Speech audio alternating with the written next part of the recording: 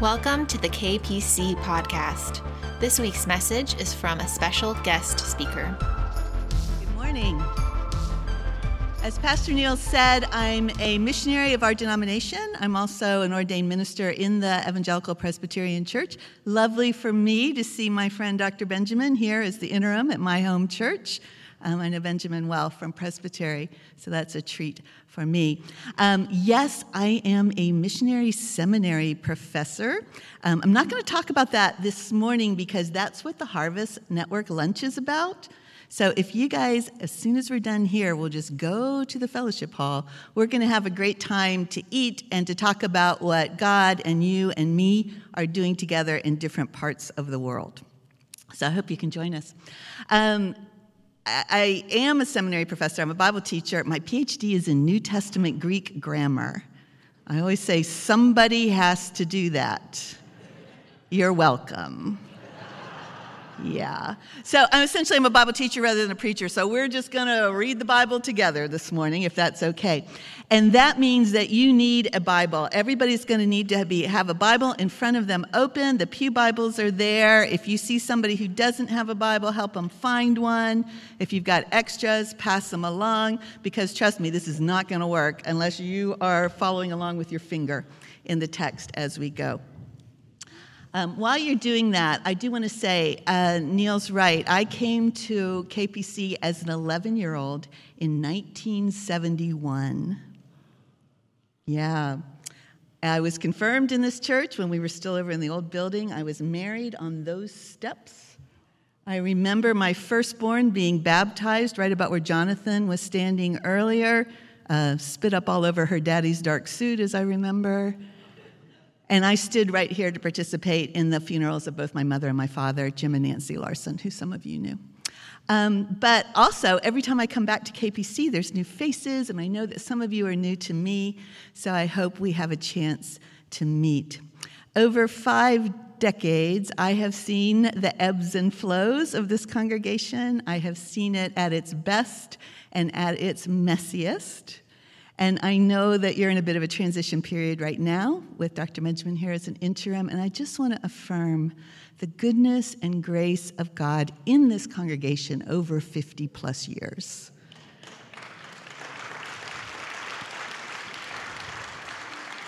God has been shaping hearts and minds for his kingdom, including mine and including yours, and any transition that you're going through has nothing to do with God's presence or lack of presence here. God is here in the fullness of his grace. So, a lovely treat for me to be here this morning. Okay, so we are going to be reading, the title of this message you may have seen is What Happened After Christmas. Pastor Neil was reading a passage earlier talking about the liturgical year. We're just about to get started with Jesus' baptism on Jesus' life and ministry. But in the social liturgical year, we are somewhere in that slump, that January slump between Christmas and the Super Bowl, where it's kind of like, okay, now what happens? This is boring. I mean, you know, Super Bowl, no Tom Brady, no Ravens. I don't know how you feel about that. Something to look forward to. So some of us like to keep our Christmas lights on a little longer to get through that January slump. So we are actually keeping the Christmas lights on a little longer this morning to talk about what happened after Jesus' birth. Once the packages are unwrapped and the food has been eaten and the relatives go home, we think Christmas is over. But in the biblical narrative, that part, the birth of Jesus, is just the beginning of the story. So we're going to read a rather long passage this morning. We're going to do it in chunks, and I need you to read along with me. We're starting at Matthew chapter 1, verse 18. In your pew Bibles, it's on page 733. Okay? Great, and it's also being projected up. Thank you. All right, I'm going to read the first part from 18 down to the end of the chapter, and then there will be a quiz. This is how Jesus the Messiah was born. His mother Mary was engaged to be married to Joseph, but before the marriage took place, while she was still a virgin, she became pregnant through the power of the Holy Spirit. Joseph, her fiancé, was a good man. The text actually says a righteous man. What it means is he's a good, upstanding Jew. He is pressing into his relationship with God the best that he knows, according to his information and his tradition. and did not want to disgrace her publicly, so he decided to break the engagement quietly. As he considered this, an angel of the Lord appeared to him in a dream. "Joseph, son of David," the angel said, "do not be afraid to take Mary as your wife, for the child within her was conceived by the Holy Spirit. And she will have a son, and you are to name him Jesus, for he will save his people from their sins." Jesus, of course, is the Greek version of the Hebrew name Joshua. May he save. All this occurred to fulfill the Lord's message through his prophet. "Look, the virgin will conceive a child, she will give birth to a son, and they will call him Emmanuel," which means God is with us. Emmanuel isn't a name so much as it's a proclamation of who this person is, God with us. When Joseph woke up, he did as the angel of the Lord commanded and took Mary as his wife, but he did not have sexual relations with her until her son was born, and Joseph named him Jesus. Okay, here's the quiz. Talk to your neighbor. In this little section, who are the main characters? In this part of the story, who are the main characters? You get 10 seconds to talk to your neighbor.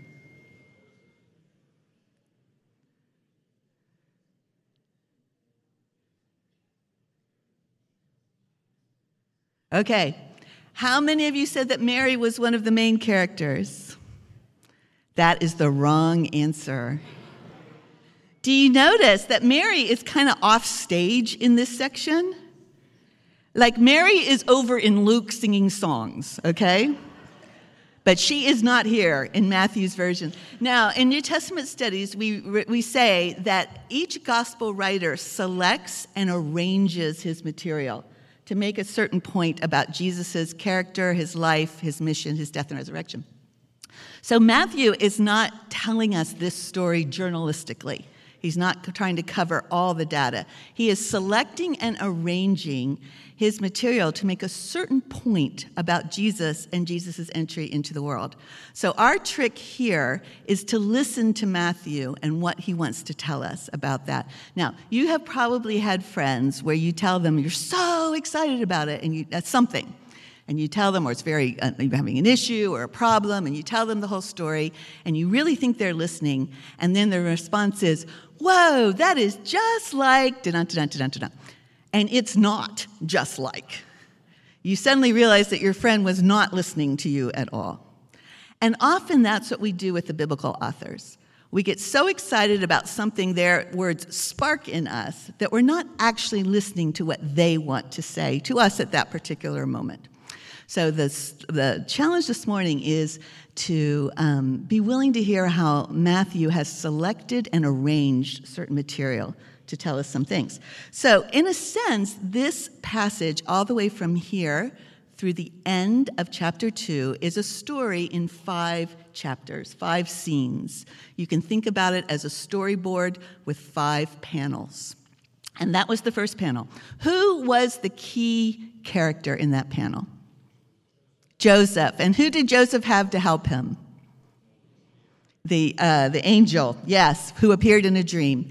And what was this all to fulfill? The promise, God's Old Testament promise. Okay, keep that in mind for a moment. And let's look at the next panel of the story. Turn the page, 734, verses 1. I feel like I need to move this down a little bit so that I can move my head, or I can move this over a little. Verses 1 through 12. Jesus was born in Bethlehem in Judea during the reign of King Herod.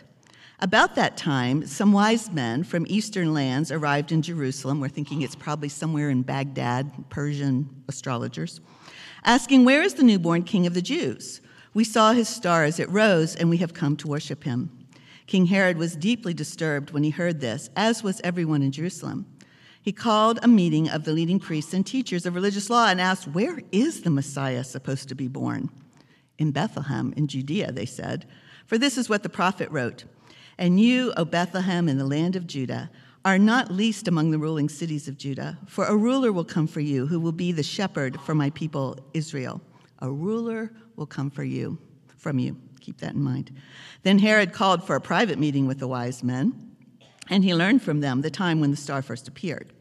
Then he told them, "Go to Bethlehem and search carefully for the child. And when you find him, come back and tell me so that I can go and worship him too." After this interview, the wise men went their way, and the star they had seen in the east guided them to Bethlehem. It went ahead of them and stopped over the place where the child was. When they saw the star, they were filled with joy. They entered the house and saw the child with his mother Mary, and they bowed down and worshiped him. Then they opened their treasure chests and gave him gifts of gold, frankincense, and myrrh. When it was time to leave, they returned to their own country by another route, for God had warned them in a dream not to return to Herod. Who are the key characters in this part of the story? Wise men are there. Who else is there? Herod, okay. And Herod's advisors. What do you see in terms of the extra bits in this passage that looked like the last section? Angels, good. Angels warning in dreams, and prophecy fulfilled. Good. So in the first panel, we had Joseph, angels warning in a dream, prophecy fulfilled. In this panel, we have Herod, we have also the wise men, warning in a dream, and prophecy fulfilled. Now look at the next section.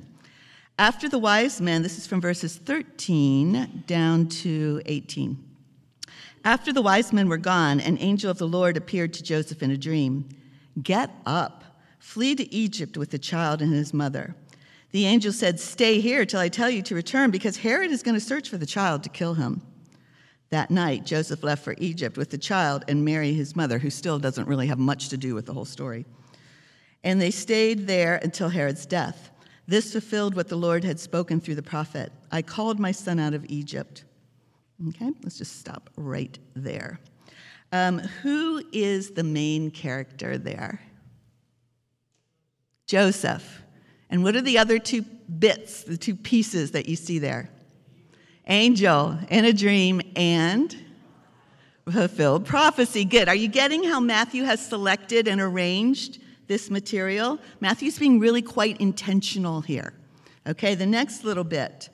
From verse 16 to 18, sorry, because I told you too much before. Herod was furious when he realized that the wise men had outwitted him. He sent soldiers to kill all the boys in and around Bethlehem who were 2 years old and under, based on the wise men's report of the star's first appearance. Herod's brutal act fulfilled what God had spoken through the prophet Jeremiah. A cry was heard in Ramah, weeping and great mourning. Rachel weeps for her children, refusing to be comforted, for they are dead. Who's the main character here? Herod. And what are the other bits that you see in the story? Fulfilled prophecy. What's missing? No angels, no dreams. Okay? We'll come back to that in a second. I hope I'm whetting your appetite about this. And then the very last section of this panel, very last panel of this story, from 19 down to the end of chapter 2.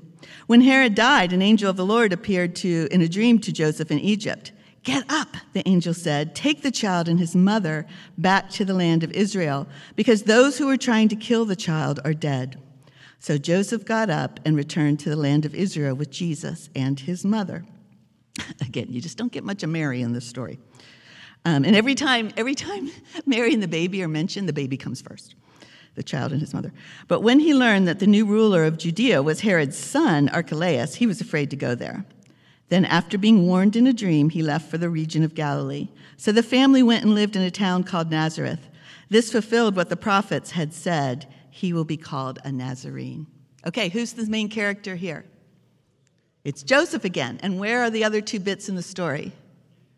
Warned by the angel in a dream and fulfilled prophecy. So let's think about how Matthew is selecting and arranging this story. We've got 5 panels. We've got Joseph, we have Herod, we have Joseph, we have Herod, and we have Joseph again. Do you see it? And if we didn't see it just by the characters, Matthew is cluing us in by the appearance of the angels in dreams and by the fulfillment of prophecy. There are 5 steps. So why? What's Matthew doing that he's selecting and arranging his material in these 5 steps? Well, Joseph essentially has one job. What's Joseph's job? Save the baby. Joseph has one job: save the baby. What's Herod doing? He's trying to kill the baby. So Herod has one goal: kill the baby. So we have save the baby, we have kill the baby, we have save the baby, we have kill the baby, we have save the baby. This is what was happening after Christmas. You know, it can be a little messy in that period after childbirth. My older daughter just had her second baby the week before Christmas. And, it's like, oh, the baby's coming. We're going to have the shower. We're doing all these things. He's darling. His name's Jack. If you come to Harvest Network, I'll show you a picture. But he's so cute. But you know what they're in right now? They're in the messy part. They're in this kid wakes up at night and he poops a lot and they're going through diapers and this whole thing. So, there were messy parts after Jesus' birth. We think of the highlight as Christmas, but really that's just the beginning of the story of how Jesus is entering our human story. So I want to just pull out 3 things that I think Matthew wants us to notice in the way that he has selected and arranged this material. And the first is Emmanuel, God with us. That God is in the middle of this. Now, in every one of these panels, we see God's intervention. It's basically Matthew quoting God saying, I've got this. I've got this. This looks like a mess. This does not look like how you expected your Messiah to come. There's a lot of danger here, but I've got this. Emmanuel, God with us. We could look at each of those 5 fulfillment statements, but I really want to look at the one just as an example about where the babies are killed in Bethlehem. Because you know what? When we do those Christmas pageants, we do not put in the little babies getting slaughtered, okay? It's like we do not let the 2-year-old class be those people in the story. We sanitize those. My other grandson is 23 months, and I went to his Christmas pageant. It was hysterical. But we sanitize those little stories. He was a donkey. So he had little donkey ears. There is nothing in our story about those babies being destroyed. But there is in our world. There is in our world. This is a type of genocide. If Herod was alive now, we'd be bringing him to the ICC for war crimes and crimes against humanity. He slaughtered every baby that he thought could have been a rival to him. This is supposed to be good news. Gospel, good news, what's that all about?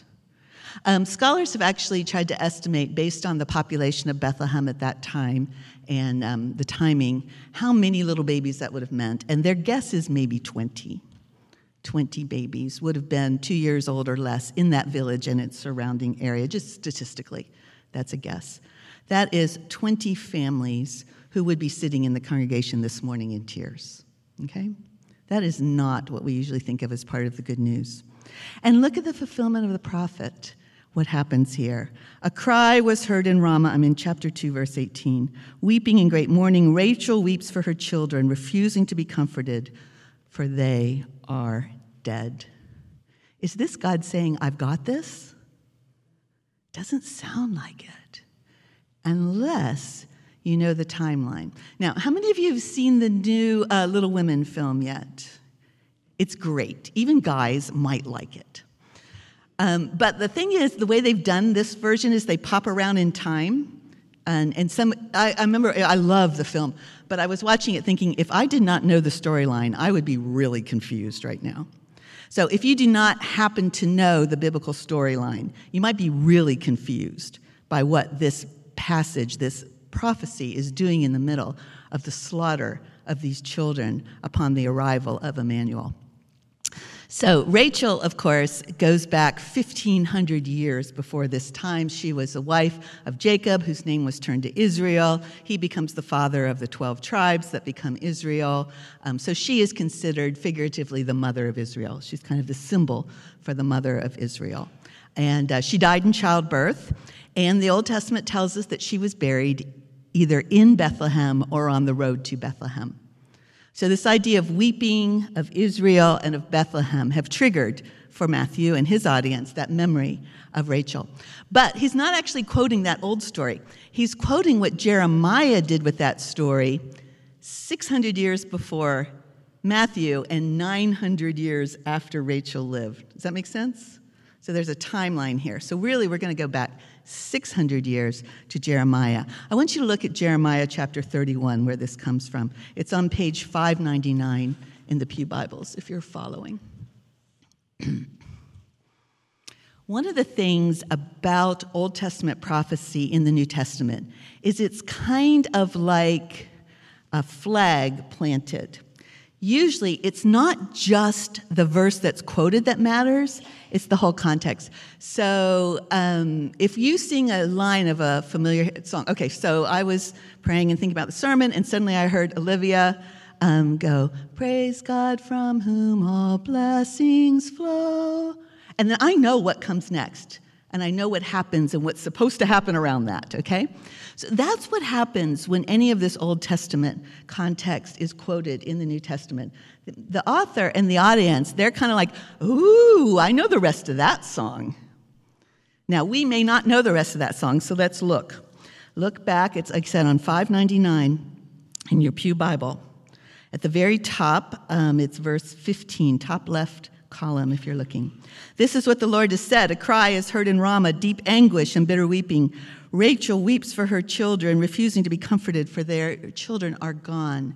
This is at the moment of Israel's exile, when they have been most unfaithful to their God. Their nation is being destroyed.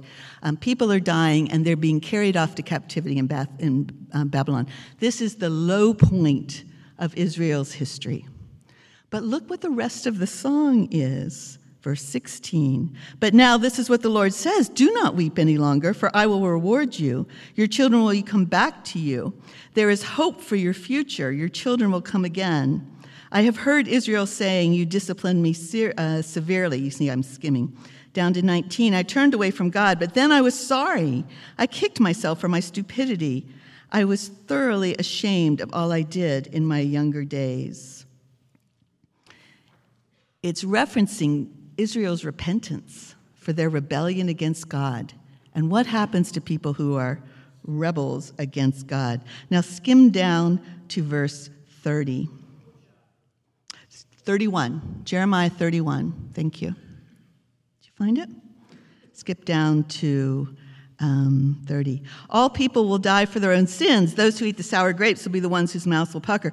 But the day is coming, said the Lord, when I will make a new covenant with the people of Israel and Judah. This covenant will not be like the one I made with their ancestors when I took them by the hand and brought them out of the land of Egypt. They broke that covenant, though I love them as a husband loves his wife, says the Lord. But this is the new covenant I will make with the people of Israel on that day, says the Lord.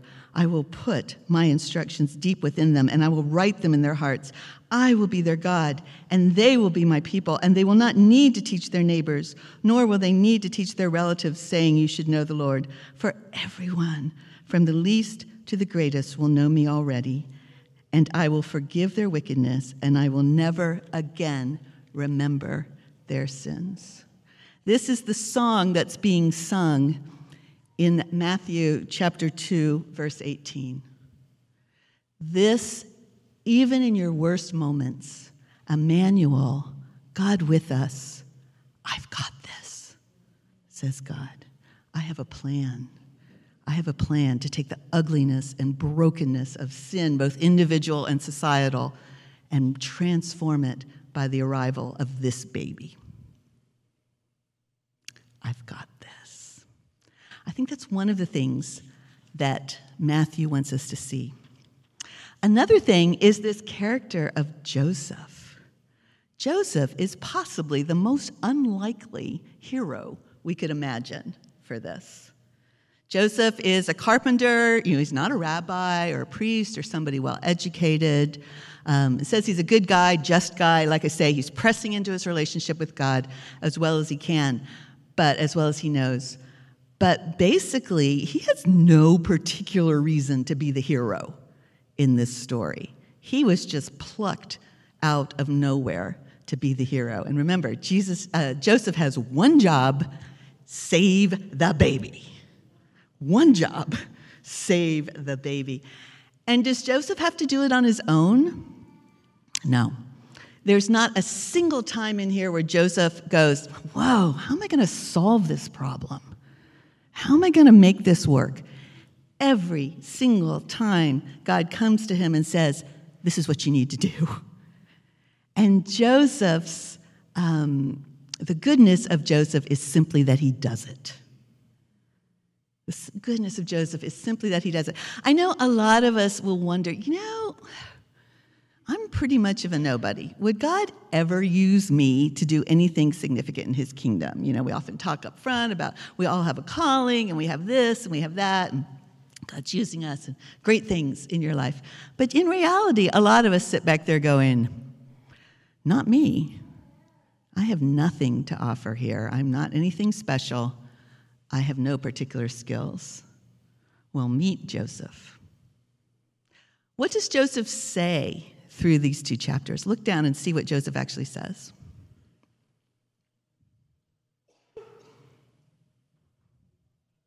Nothing.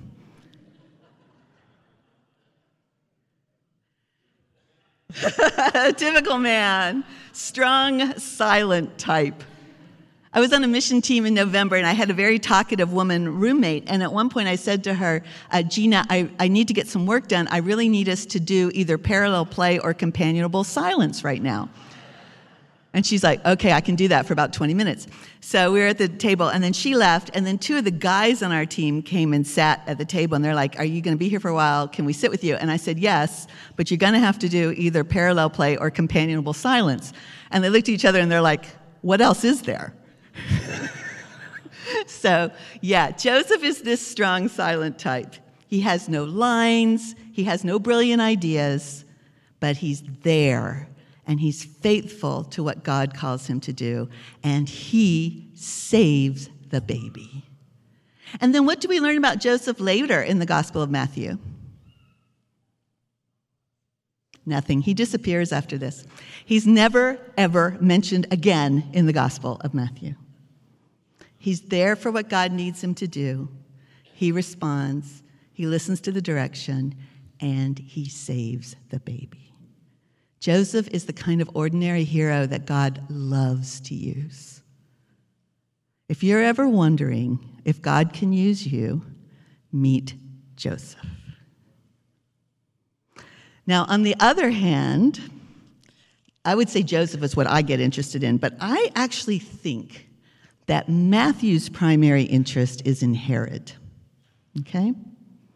Matthew's primary interest is in Herod. Look in the first few verses of chapter 2. From chapter 2, 1 verse down to about 4. How is Herod described? What title is he given? King. And it says, a king is repeated here numerous times. Jesus was born in Bethlehem during the reign of King Herod. King Herod was deeply disturbed.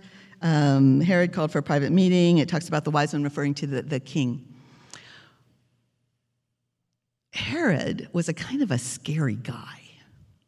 One of my favorite throwaway verses in here is verse 3. King Herod was deeply disturbed when he heard this, as was everyone in Jerusalem. Now, why is everybody in Jerusalem concerned? Because Herod is concerned. I'm going to read you just a little bit of background from one of the commentaries. I put this on my phone so I would have it. Talking about, this is Herod the Great. This is actually not the Herod later when Jesus is killed or when Paul's around. This Herod dies right about the time Jesus is born. Herod the Great established himself in the favor of the Romans, and with their help fought his way into Jerusalem and into power. His ruthless campaign ended in 37 BC with a 3-month siege of Jerusalem. So about 35 years earlier, Herod had fought his way in a bloody battle into the kingship, in Jerusalem. From then on until his death in 4 BC, which is why we think Jesus was actually born in 6 BC, but that's beside the point, he was supreme in Jerusalem, king of all Judea, Samaria, and Galilee. 2 characteristics are notable about Herod's rule. First, his insecurity, political to start with, and psychological. Having fought his way into power, he faced continuing opposition and uncertainty for the early years of his reign. He successfully played off different Roman leaders against each other and ruthlessly put down internal opposition to his rule. Members of his own family, including his wife, Mariamne, fell foul of his suspicions and were killed. In due course, he became firmly established in power, but he continued to be nervous. And in the later years of his life, he was obsessed about possible threats to his position. 3 of his own sons were executed, including his favorite Antipater, just days before Herod's own death. Herod's Palestine was a police state living in fear. About that time, some wise men from eastern lands arrived in Jerusalem asking, "Where is the newborn king of the Jews?" Herod was deeply disturbed, as was everyone in Jerusalem. Now, what's interesting is Herod, with all of his power and all of his ruthlessness, could not defeat this baby because of Joseph. Joseph had one job: save the baby. Herod had one goal: kill the baby. It's interesting how Matthew shows us Herod. Now, you noticed that he's referred to as king multiple times. Once you get down to verse 11 in chapter 2, the wise men, they entered the house and saw the child with his mother Mary, and they bowed down and worshiped him. After that point, Herod is never referred to as king again. He becomes referred to as Herod, but not King Herod. What does Matthew want us to know? There's a new king. There's a new king. And even in his infant helplessness, like my tiny little new grandson, who I realize is fragile and completely dependent on us, even in his most vulnerability, he's more powerful than Herod. Herod cannot defeat this king. Now, some of us identify with Joseph in the sense of we wonder, could God ever use a person like me? Some of us might actually identify with Herod. There are those of us, and as a type A person, maybe this would be me and some of you, who build our own kingdoms. And if not as ruthlessly as Herod, certainly as relentlessly and possibly as cunningly, have spent a lot of energy sustaining our own little kingdoms. And Matthew wants us to know there's a new king. There's a new king. Will you recognize him? Will you acknowledge him? Who's going to be king? Him or you? This is Emmanuel, God with us. Amen.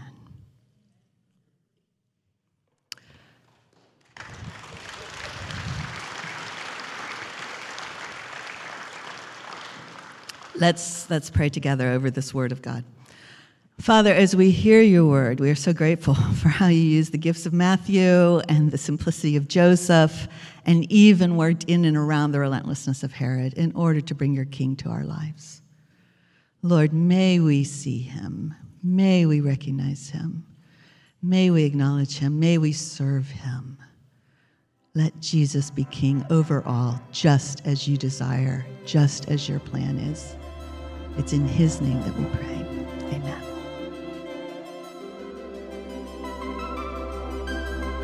Thank you for listening to the KPC podcast. For more messages and information, visit kpc.org.